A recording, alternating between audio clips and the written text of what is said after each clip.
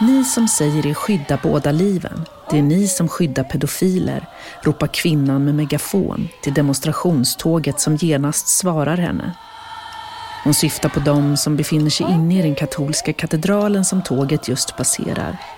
De som är emot rätten till laglig och säker abort och som säger sig värna både moderns och fostrets liv.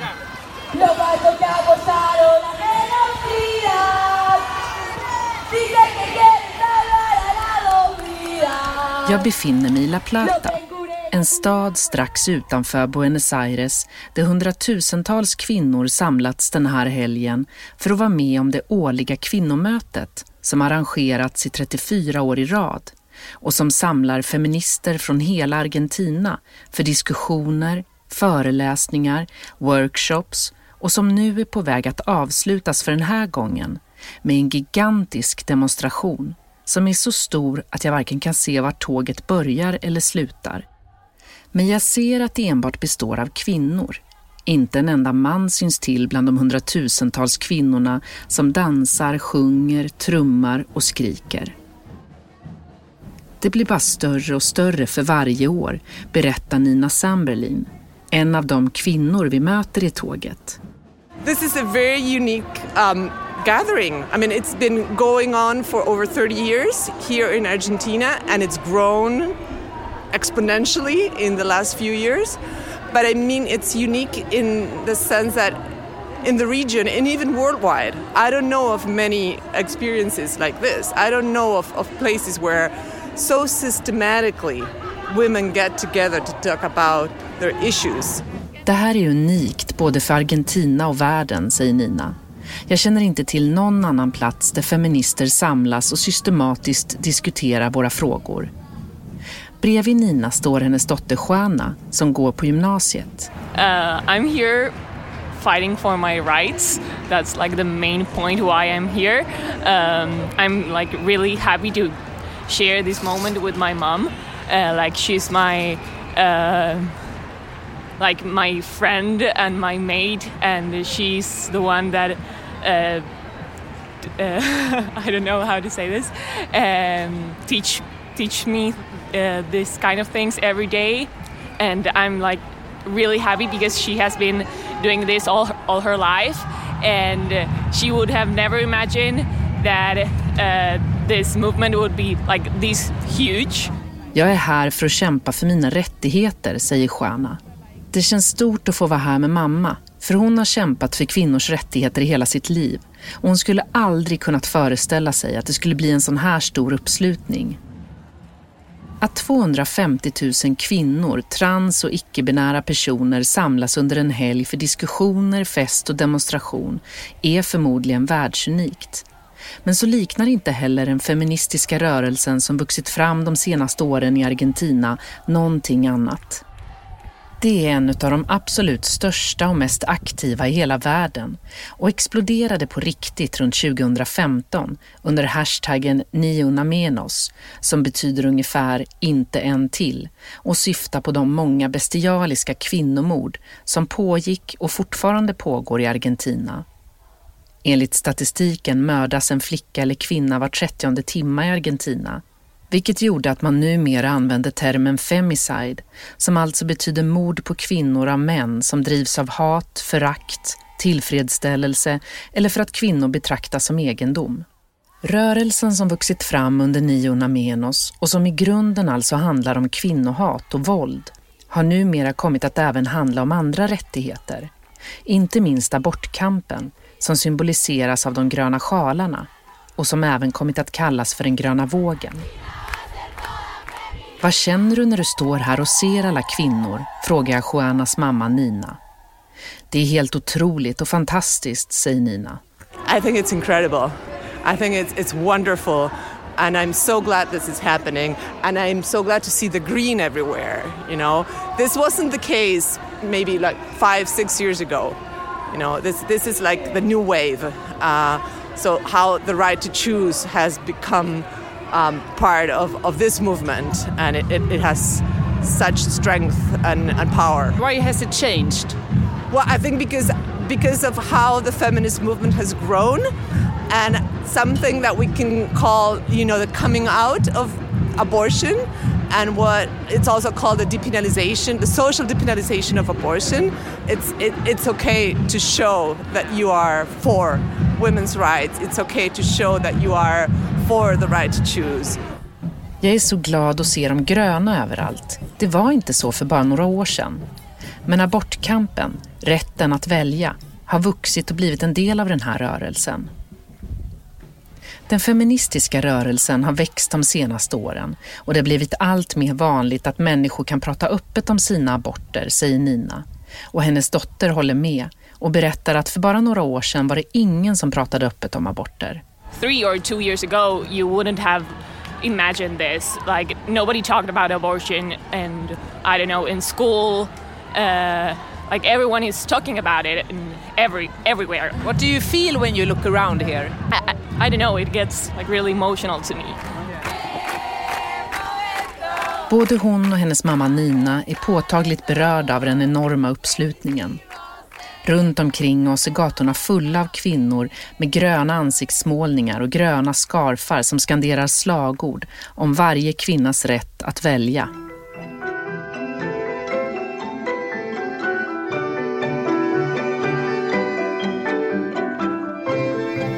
Argentina har haft samma lag sedan 1921 som ger kvinnor rätt till säker och laglig abort vid våldtäkt samt om kvinnans liv eller hälsa är i fara.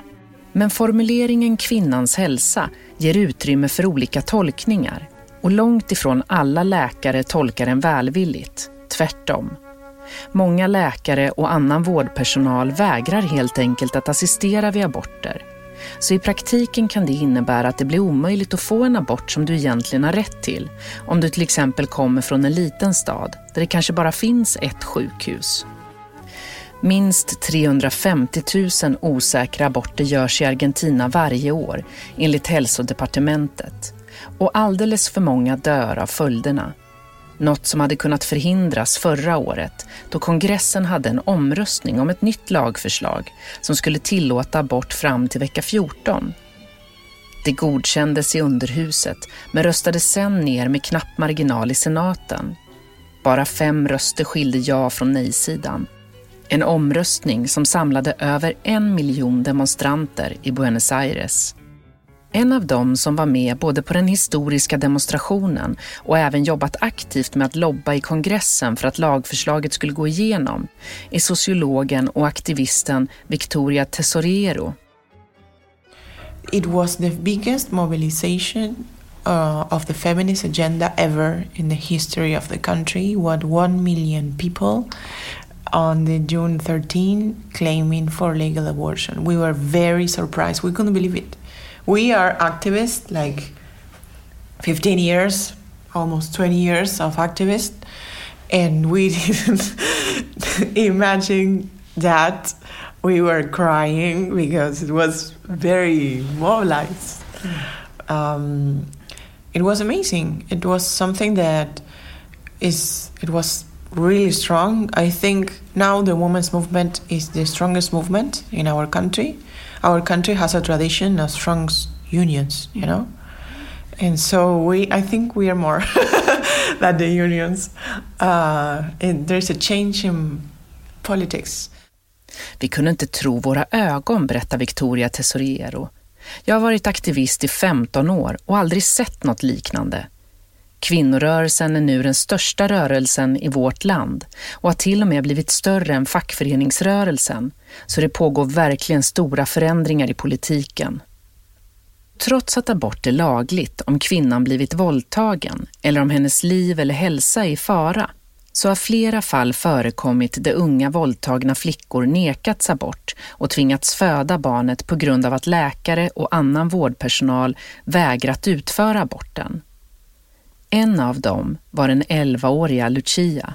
Lucía estuvo secuestrada un poco por el hospital. Sí, le dije que that was the strategy of the anti-choice. They with the girls of 11 years that are pregnant for rape, and they pressure the doctors, and they kind of have the girl in the hospital for many weeks, so she doesn't have a chance to make an abortion because the pregnancy is too advanced. And then that's their strategy, to pressure the doctors and to denounce the doctors and to make the time pass so the girl doesn't have a choice. And she has to continue with the pregnancy. 11-åriga Lucia hade blivit gravid efter en våldtäkt av en 65-årig släkting och ansökte om abort tillsammans med sin mamma efter 2 självmordsförsök. Jag vill att ni tar bort det som gubben stoppat in i mig, sa Lucia till psykologen. Men trots att hon uppfyllde alla kriterier för att få en laglig och säker abort så nekades hon och hölls istället inlåst i ett sjukhusrum tills graviditeten var så långt gången att det inte längre gick att göra abort. I vecka 23 gjordes ett kejsarsnitt som slutade med att fostret dog några dagar senare. De 2 läkarna som utfört kejsarsnittet polisanmäldes av anti-abortlobbyn och har sedan dess mordhotats och trakasserats upprepade gånger. De senaste åren har flera liknande fall där gravida barn ansökt om abort förhalats tills de tvingats föda eller kejsarsnitta dem. De allra flesta av dem kommer från fattiga landsorter. För som i alla tider har den som är rik oftast kunnat fixa aborterna oavsett vad lagen säger. Som alltid är det de som är fattiga som drabbas hårdast av bristen på laglig och säker abort.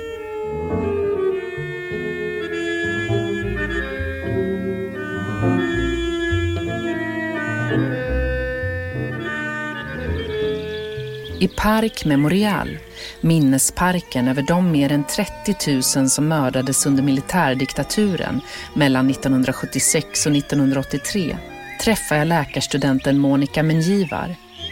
Vi sitter på en bänk vid Rio de la Plata och ser ut över floden där många av kropparna som kastades ut från flygplanen flöt i land. En makaber men vacker plats som numera pryds av olika konstverk som upplyser om den grymma tiden. Men också en plats som påminner om vikten av att göra motstånd när en stat begår övergrepp eller på andra sätt bryter mot grundläggande mänskliga rättigheter.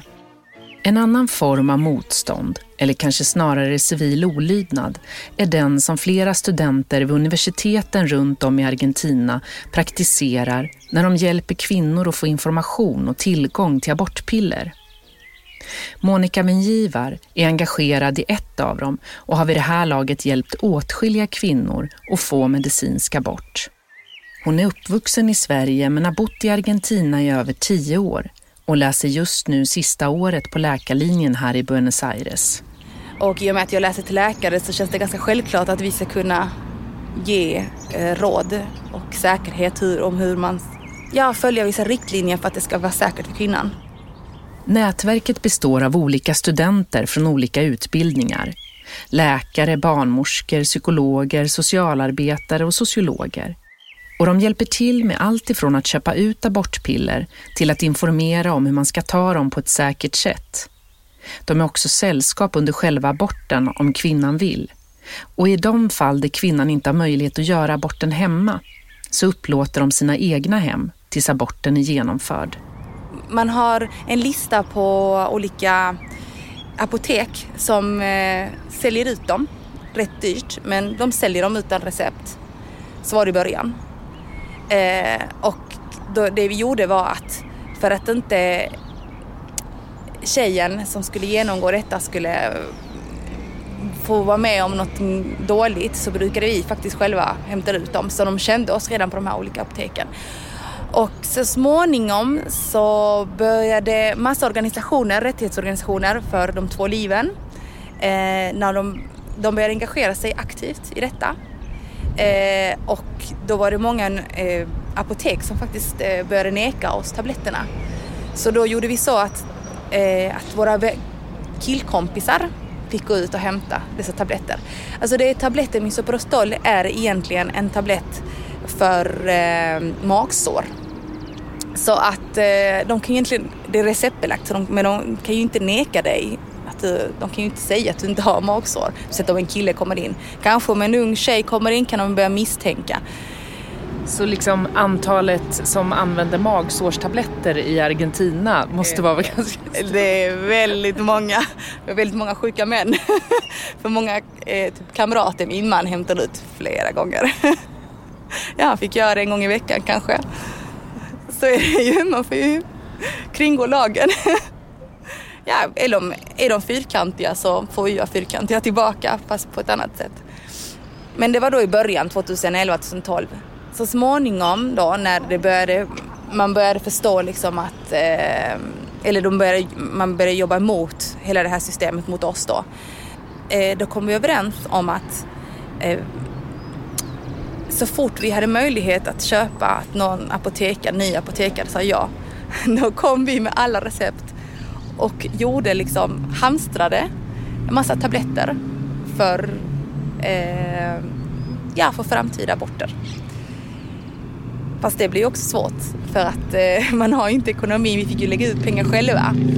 Givetvis fick vi tillbaka dem sen när det var någon som kom, och sen så betalade de ju tabletterna som vi hade betalat för. Men då var det ju en grupp tjejer som hamnade utanför, de som inte hade tillgång till dessa pengar. Så då kom vi överens med de här tjejerna som skulle göra aborten, för det är 20 tabletter, du behöver bara 12. 20 tabletter, och överenskommelsen var att okej, jag köper ut och gör det här åt dig. Men du ger mig de här 8 tabletterna, så kan vi använda dem sen till någon annan som behöver dem, som inte har råd. Och det har funkat jättebra för att man är systrar. Man hjälps åt liksom. Arbetet med abortnätverket är inte bara tidsmässigt och praktiskt påfrestande, utan även känslomässigt berörande.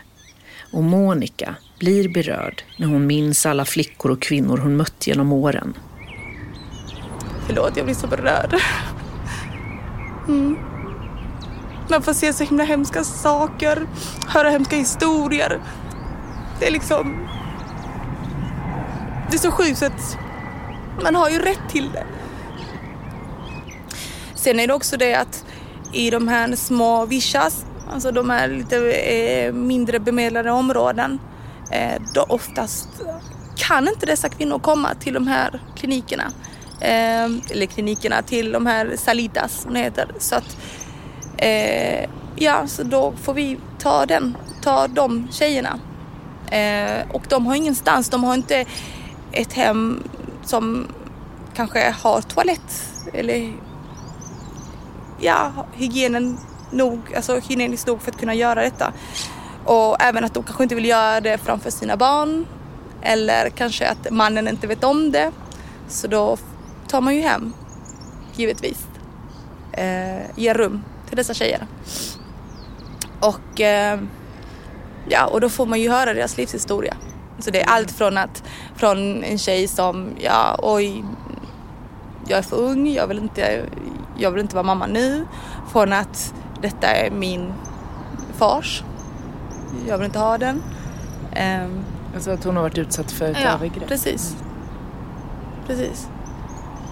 Så och då, det tar ju flera timmar att sätta bort det man har. Så att... och då är ni med hela tiden? Vi brukar vara 2. För att det är väldigt påfrestande. Och hela min familj är engagerad liksom. Din man och dina barn? Så du har haft de här tjejerna hemma hos er, och din man och barnen är med och vet om? Ja, utan de vet om, då har min man istället tagit med barnen någon annanstans. Så att man kan ge lite så här privat rum till den här tjejen, till de behoven. Man vet ju inte heller vem det är man tar hem. Alltså, jag menar inte att hon ska göra mig illa, utan vilket tillstånd tjejen befinner sig i. En vakt kommer fram och säger att parken stänger, så vi förflyttar oss till en restaurang på andra sidan gatan istället. Monica berättar att under åren hon varit aktiv i nätverket har hon mött många, både flickor och kvinnor. Men en av dem hon minns allra mest var den första hon hjälpte. En flicka som bara var 14 år och som blivit gravid av misstag med sin pojkvän. Det var ingen annan som kunde följa med, så jag fick göra det själv. Då är det lite extra starkt, för då måste jag vara så här extra koncentrerad på att jag säger allting rätt, på att jag beter mig rätt, använder rätt ord och sådär. Ja, då skulle vi träffas på McDonalds och jag var jättenervös. Det visade sig att klart, hon var ju så liten så hon var ju tvungen att göra det efter skolan. När hennes mamma, alltså de här tiderna hennes mamma inte visste om vart hon skulle. Och när han kunde, för hon vågade inte träffa mig själv. Och det var så fint att se det här paret, hur de jobbade tillsammans. Hon ville ju absolut inte ha det liksom. Hon hade inte pengar till det. Så han hade ju lånat av sina vänner. Och så berättade de liksom att det hade skett en olycka helt enkelt. Och att hon hade tagit dagen efter piller men hade misslyckats. Och så tänkte jag just liksom, då tänkte jag, men herregud. Alltså, varför? Vem är jag? Varför ska jag bestämma att den här tjejen inte får välja att leva sitt? Det var ingen alltså man behöver inte göra det så. För många gånger så tänker ju folk, ja men stackars kvinnor, våldtäkt. Nej, alltså ibland är det faktiskt så att du är 14 år, det händer en olycka, det funkar inte. Du vill inte, du är inte beredd. Då har du rätt att bestämma själv. Och då hade hon försökt göra det själv, eller hon har försökt gå dit och köpa dem själv, men hon kunde ju inte det. De sa nej till henne, klart, en 14-åring. Och hon var jätterädd. Hon har försökt 3 gånger. Olika apotek och de sa nej. Och då så sa jag, men då gör jag det åt dig liksom. Ja, så kom jag med det liksom, och berättade hur hon skulle göra. Och då ville hon göra det själv tillsammans med honom hemma hos någon då. De ville inte komma hem till mig eller till någon annan som jag kände, utan de ville göra det själva. Så det vi gjorde var att vi ringde varandra hela tiden. Jag var uppe hela natten för att hon ringde hela tiden och var jätterädd. Och han också, speciellt han var ju jätterädd för varenda grej som hände. Men nu känner hon så här, nu säger hon detta, ska det vara så? Och jag bara, ja det ska vara så. Henne kommer jag ihåg faktiskt. Jag har träffat henne flera gånger efter det på manifestationerna. Hon har blivit en vän. Ja. Hur vanligt skulle du säga att det sexuella våldet, sexuella övergrepp är bakom de som kommer och vill göra en abort? Väldigt vanligt. Mycket vanligare än vad jag vill. Jag tror inte det var så vanligt, men det är jättevanligt, tyvärr. Faktiskt. Alltså många skäms ju. De är medvetna om att det är fel. När det är andra, morfar, farfar, pappa eller bror som gör det, eller kusin. Men när det är deras män till exempel så är de inte medvetna om det. Tillgången och möjligheten till säker abort är som sagt sällan ett problem för de som har pengar. Men om du till exempel bor i någon av Buenos Aires slumområden, de så kallade villas, kan bristen på pengar, kunskap och inte minst de sanitära olägenheterna i de små plåtskjulen innebära stora hinder som blir omöjliga att ta sig över. 35% av befolkningen i Argentina lever just nu under fattigdomsgränsen och det är de som drabbas hårdast av en restriktiv abortlag. Därför söker nätverket som Monica Mengivare är engagerad i upp de områden där kvinnor är särskilt utsatta. Det finns ett område som heter Villa 31, där har vi varit väldigt mycket. Det ligger precis vid stationen, den stora tågstationen, Retiro. Det finns Constitución, så finns det Retiro. Retiro är en av de största. Och det är ganska komiskt, tragiskt. För du har den här vision, det är en av de äldsta visionerna i stan. Och så bara några 100 meter så ligger alla den här ambassadsområden och rikemansområden. Och det är liksom bara en tågräls som skiljer dem åt. Och varje gång man går förbi så blir man så äcklad. För jag tänker att här har en dotter här får säkert göra en abort utan några problem. Hon behöver inte vara rädd, gå till en läkare, hygieniskt, allt. Medan går du bara några meter till så har du inte några rättigheter överhuvudtaget. Men det här du gör, den här typen av aktivism, Är det någonting som du kan berätta om? Är det någonting som du kan berätta om liksom för vänner eller dina barns klasskamraters föräldrar? Eller är, man liksom, är du tyst om det här? Jag är tyst om det. För att man vet ju aldrig. Alltså, nu är det okej för att hitta den här vägen. Men vi vet ju inte hur lagarna kommer att se ut om några år. Det kan ju vara så att att vi vinner terrängen. Men det kan vara att vi förlorar också.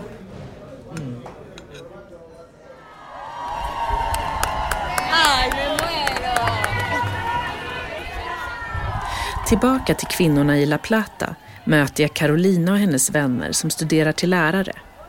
De har kommit hit för att göra sina röster hörda och för att göra motstånd mot de olika förtrycken som de lever under i Argentina.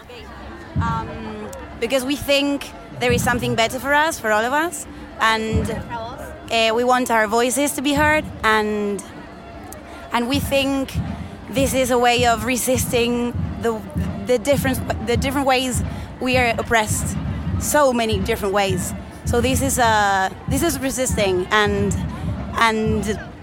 making it visible, and we want to live a life without fears, or at least not the fears we've got today. Maybe we'll fight for the ones that come after. And we want to raise our voices for the ones that can no longer speak. And one of the main concerns here today is that we want abortion to be legal and everyone willing to be able to access it. We believe it's a basic human right.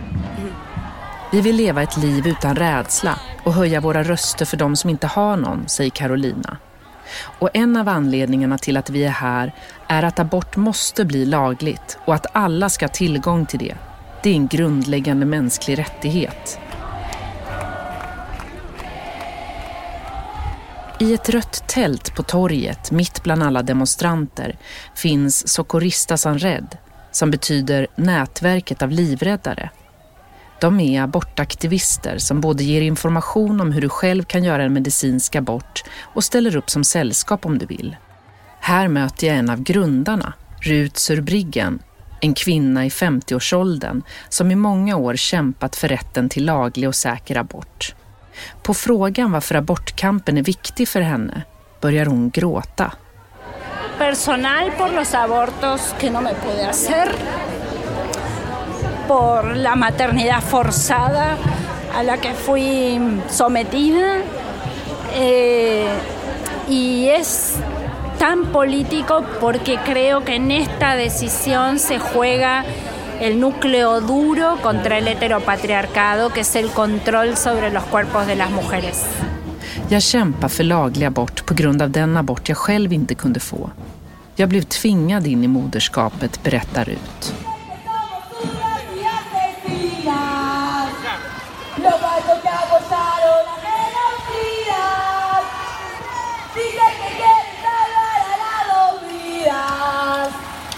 Lo que encurena cura por pedofilia. Dale. Okej. Från kvinnorna och aktivisterna i La Plata beger vi oss till männen på den lokala fotbollsklubben Atlético Atlanta, även kallad för Los Bohemios, i stadsdelen Villa Crespo. Här är det så gott som bara män på läktaren. Men ramsorna är de samma som i demonstrationen i La Plata. Fast istället för att skandera krav på aborträtt handlar det nu om fotboll.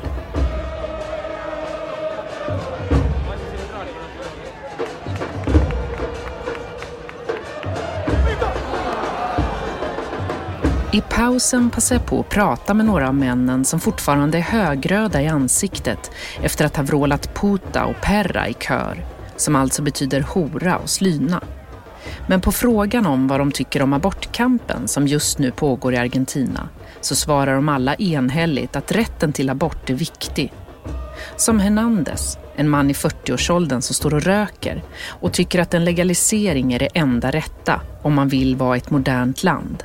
No, a mí me parece bárbaro que se legalice porque ya en el siglo en el que estamos viviendo y como un país de Sudamérica que pueda dar un paso con otros países en Sudamérica, porque en Europa ya está instalado casi, es como también ponernos en un primer mundo, no en cuanto a país, pero sí en cuanto a pensamiento de toda la generación que estamos viviendo ahora. Jag creo que el aborto era un Abort var ett tabu bland den äldre generationen, men nu är det nya tider, säger Hernández. Han säger också att det skulle betyda mycket för hela regionen om Argentina lyckades få igenom en ny liberalare abortlag. Det finns många flickor i landet som bara är tonåringar och som inte vill bli mammor, eller kvinnor som blivit våldtagna och tvingas föda, och det är inte bra, säger Hernández. Vi borde ha en bättre sexualundervisning, för den vi har nu är jättedålig. Ett annat problem är den hycklande kyrkan som vill förbjuda abort men samtidigt är de som begår övergrepp på barn. En bit längre bort står två andra män. Dario som är i 60-årsåldern och pappa till Sebastián som är 33. Jag creo que por una cuestión de salud debería ser aborto legal y gratuito y que permitir que la mujer pueda decidir qué hacer cuando está embarazada si no quiere tenerlo. Yo estoy a favor de que haya una ley de aborto. No, más o menos pienso lo mismo que eso, que debería. Por ahí hay alguna cuestión legal a revisar para mí, pero después estoy a favor claramente del aborto. Båda tycker att frågan om fri abort är en hälsofråga, att abort borde vara lagligt och gratis och att kvinnor borde ha rätt att välja själva.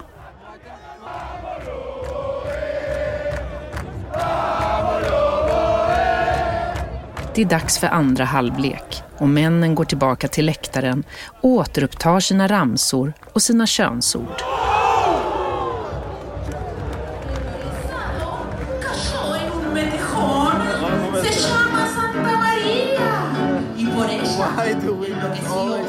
Mitt i natten snubblar vi in på en queer-tangobar i Villa Crespo, där ägarinnan med långt rött lockigt hår tagit plats bakom pianot samtidigt som människor i olika konstellationer dansar med varandra.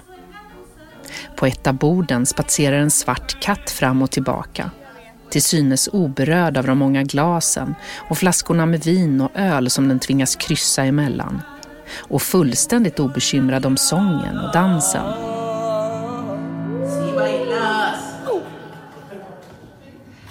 Te morderá.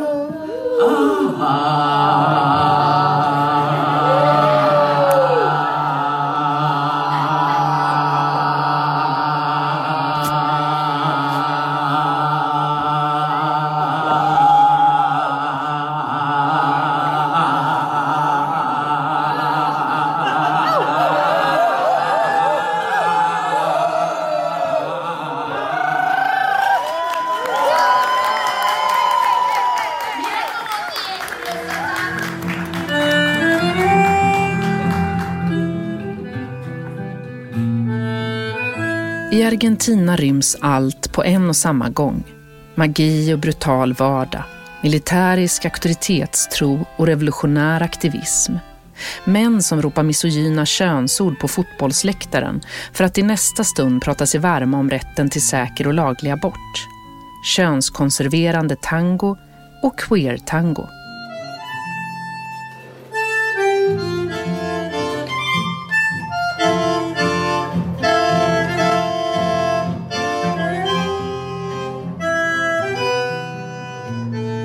Nästa dag åker vi till universitetet och träffar en av de besvikna. A lot of people say we lost but we won, which is something that I don't like because I really think that we lost. En del säger att vi förlorade men ändå vann, men jag håller inte med dem, för jag tycker verkligen att vi förlorade, säger Paula Bergallo, professor i juridik och en av dem som jobbat med att lobba på hög politisk nivå för att ändra abortlagen. Hon syftar på förra årets omröstning i kongressen, då lagförslaget om att tillåta abort fram till vecka 14 röstades ner med knapp marginal i senaten. Vi förlorade också något viktigt symboliskt förutom själva abortfrågan, säger Paula. And we lost something that is very important symbolically also, not regarding abortion. Of course it's I agree with everybody that said, okay, but what we did was very important. Now everybody is talking about it. Now feminism has a different standing in our conversation and in our community. Yes, but no at the same time. My point will be, we had the most important moment in the history of Argentinian women participating in democracy, and we couldn't show that we can negotiate. For 5 votes, we were ready to lose everything. And apparently there were offers to negotiate. And we could have passed a very progressive law, and we were ready to lose it completely for not giving anything. Visst har vi kommit längre nu. Feminism har en annan status och vi fick upp frågan på den politiska dagordningen, ja. Men min poäng är, vi stod inför det viktigaste ögonblicket i historien för kvinnors deltagande i demokratin i Argentina. Och vi kunde inte visa att vi kan förhandla. För 5 ynka röster var vi beredda att förlora allt. Och vi hade kunnat få igenom en väldigt progressiv lag om vi kompromissat. Men vi ville ha allt. Och istället förlorade vi hela lagförslaget. And for me this was not only about abortion, it was about women's citizenship and our standing in really participating in power conversations. And it was really the first law that we would have passed with like the power of women in the streets all over the country. And we were ready to say, okay, well, this is the first time, we can't make it. Why? If we were almost there. If it had been for 30 votes, okay.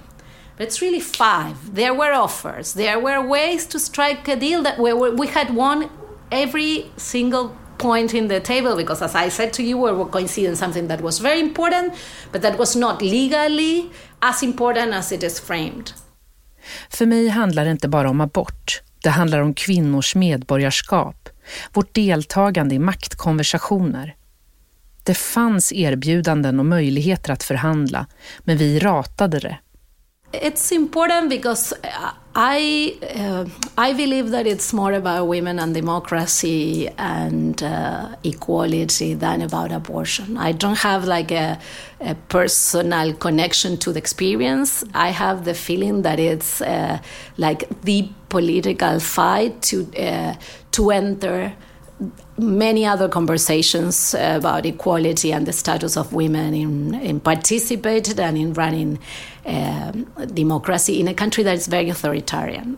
You have to remember that we spent 70 years of the 20th century under dictatorships, and that's really in the roots of who we are. I don't think that we left that trait of our culture in 1983 when we returned to democracy. So.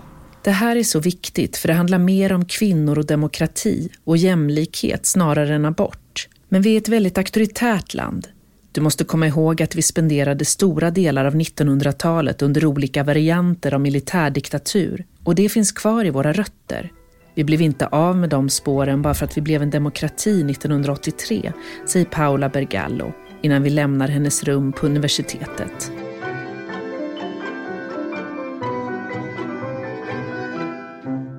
Men trots den restriktiva lagen finns det de som tolkar den annorlunda. I ett vackert sekelskifteshus i stadsdelen Almagro finns Casa Fusa. På den blå skylten ovanför porten står det ungdomsmottagning. Men om man går en trappa upp döljer sig i själva verket en hemlig abortklinik. Eller snarare en slags inofficiell hemlighet, eftersom de som jobbar där menar att de verkar inom lagens ramar. Att de i själva verket helt enkelt tolkar lagen bokstavligt, eftersom abort faktiskt är tillåtet om kvinnans hälsa är i fara. Och hälsa kan också betyda psykisk och social hälsa. Innanför dörren möts vi av psykologen Victoria Simon, som visar oss runt i de olika mottagningsrummen. Hon berättar att informationen om kliniken sprids från mun till mun och att de flesta som kommer hit inte känner till att de faktiskt har rätt att få en laglig och säker abort. Så en stor del av vårt arbete går ut på att informera om vilka rättigheter de faktiskt har, för att de sen ska kunna sprida det vidare till andra kvinnor.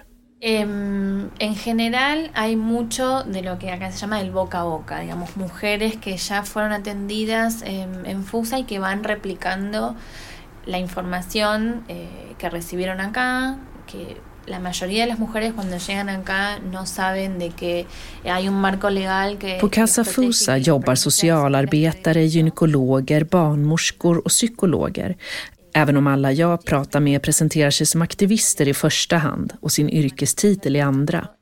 När en kvinna vill ha abort får hon fylla i ett hälsoformulär som används av personalen för att kunna intyga att kvinnans hälsa är i fara och därför behöver en abort. Även här fungerar betalningssystemet solidariskt, det vill säga de som kan betala fullt pris gör det, medan de som inte kan betalar en mindre summa. El año pasado fue como el boom, digamos, de cantidad de mensajes y amenazas que empezamos a recibir de estos grupos antiderecho. Vinieron acá a hacernos en la puerta como una especie de escrache. Bueno, por las redes, por todos lados. Ironiskt nog har motståndarnas högljudda protester mot Casa Fusa hjälpt dem att sprida informationen om deras klinik, berättar Victoria. Förra året hamnade de i strålkastarljuset och motståndarna ordnade demonstrationer utanför kliniken. De fick en del hotfulla meddelanden, men å andra sidan fick de i och med detta också stöd från grannarna i området. Och ryktet om kliniken gjorde dem kända för en större allmänhet. Och när vi fick ett direkt uttalat hot mot oss så fick vi faktiskt polisbevakning utanför porten under ett helt år, berättar Victoria. Sí, sobre todo por redes sociales, digamos, mensajes que tal fecha iban a venir o que iban a mandar a alguien. Entonces, a raíz de estas amenazas tuvimos que realizar una denuncia policial, sobre todo para proteger a las pacientes que se vienen a atender acá y a todas las personas que trabajan en Fusa, digamos, porque el equipo, digamos... Kampen för säker och laglig abort går hand i hand med kampen mot männens våld mot kvinnor. Den som Niona Menos, inte en kvinna till, växte fram ur. Och Victoria berättar att många av dem som kommer till deras klinik också har erfarenheter av våld. Men ibland förstår de inte ens det själva, eftersom det är så normaliserat. Som att en pojkvän inte vill använda kondom till exempel. Det är också ett slags våld. Och där måste vi jobba med att upplysa kvinnorna om deras rättigheter och gränser. Sí, digamos, hay un gran nivel de violencia, no solamente sexual, violencia de todo tipo, pero muchas veces, digamos, la persona no lo reconoce como violencia. Digamos que tu pareja no se quiera cuidar con preservativo y igualmente quiera tener relaciones sexuales.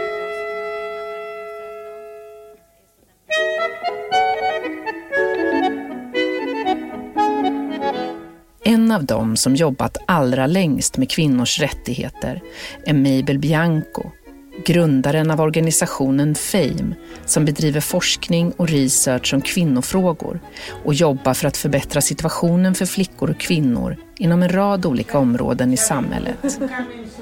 Inte minst har hon varit en pionjär när det kommer till att utveckla sexualundervisningen i det djupt katolska Argentina.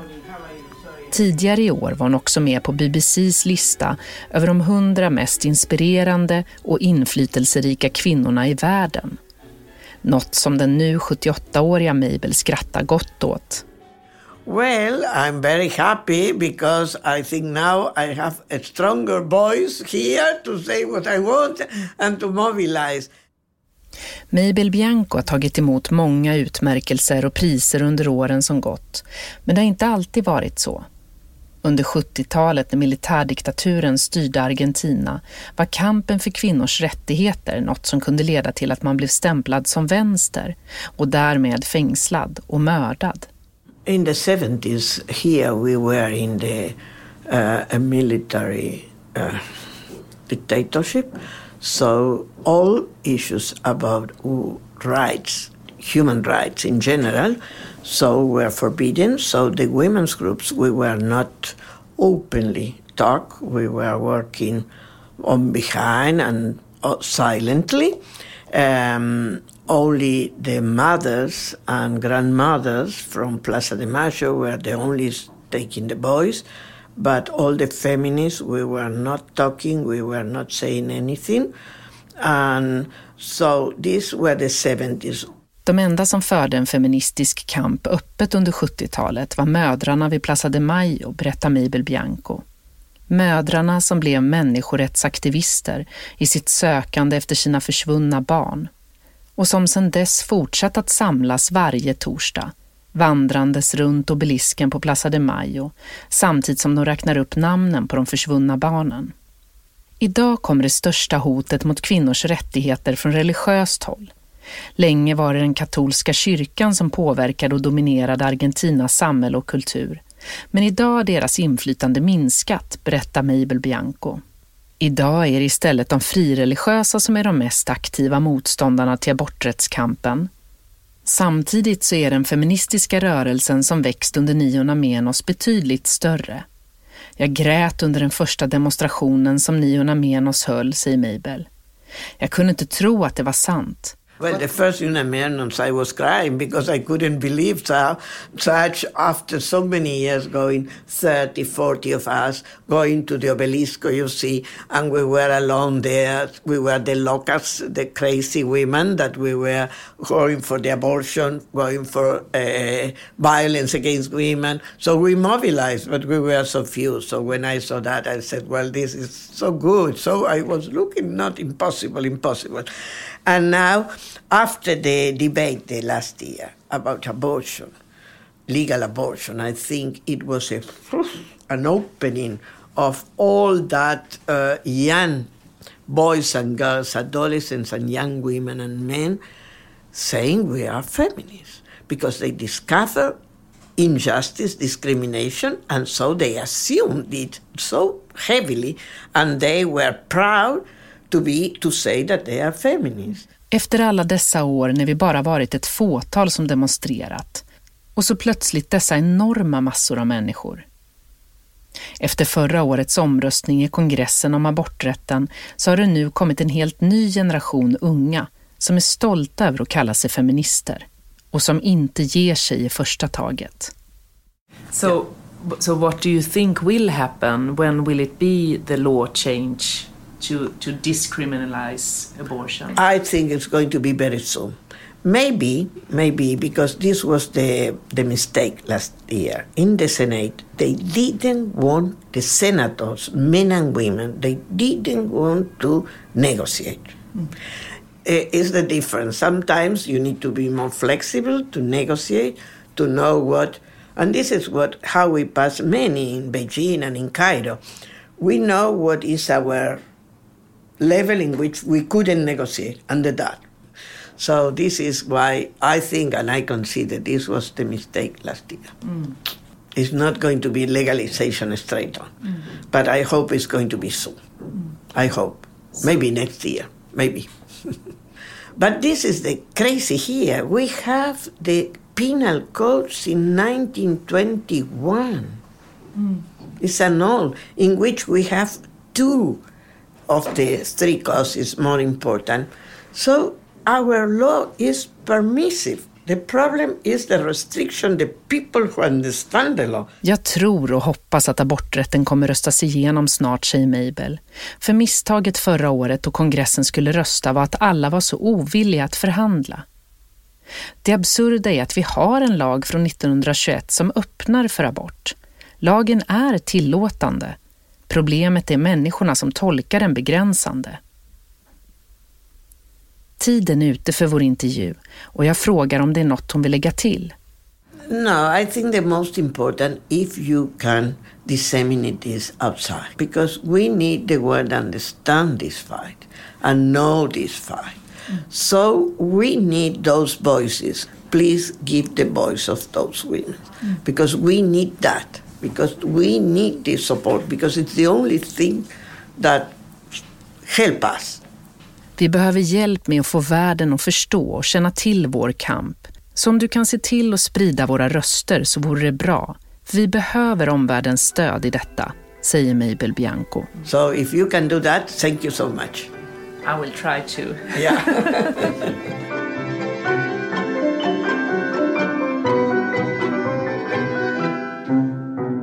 Du har lyssnat på RFSU Dokumentär med mig, Maria Sveland. Teknik och slutmixning gjordes av Christer Orreteg på Phil Tinterland. Tycker du precis som oss att de sexuella och reproduktiva rättigheterna är livsviktiga? I så fall får du gärna hjälpa oss att sprida vår podd. Läs mer på rfsu.se.